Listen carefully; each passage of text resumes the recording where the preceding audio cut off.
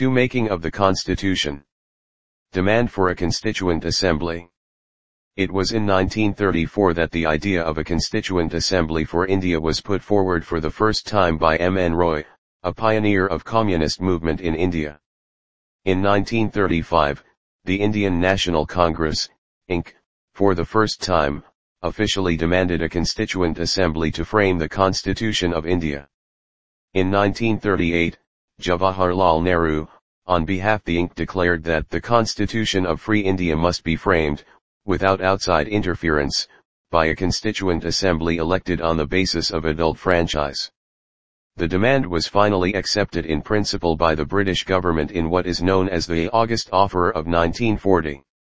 In 1942, Sir Stafford Cripps, a member of the cabinet, came to India with a draft proposal of the British government on the framing of an independent constitution to be adopted after the World War II. The Cripps proposals were rejected by the Muslim League, which wanted India to be divided into 2 autonomous states with 2 separate constituent assemblies. Finally, a cabinet mission was sent to India.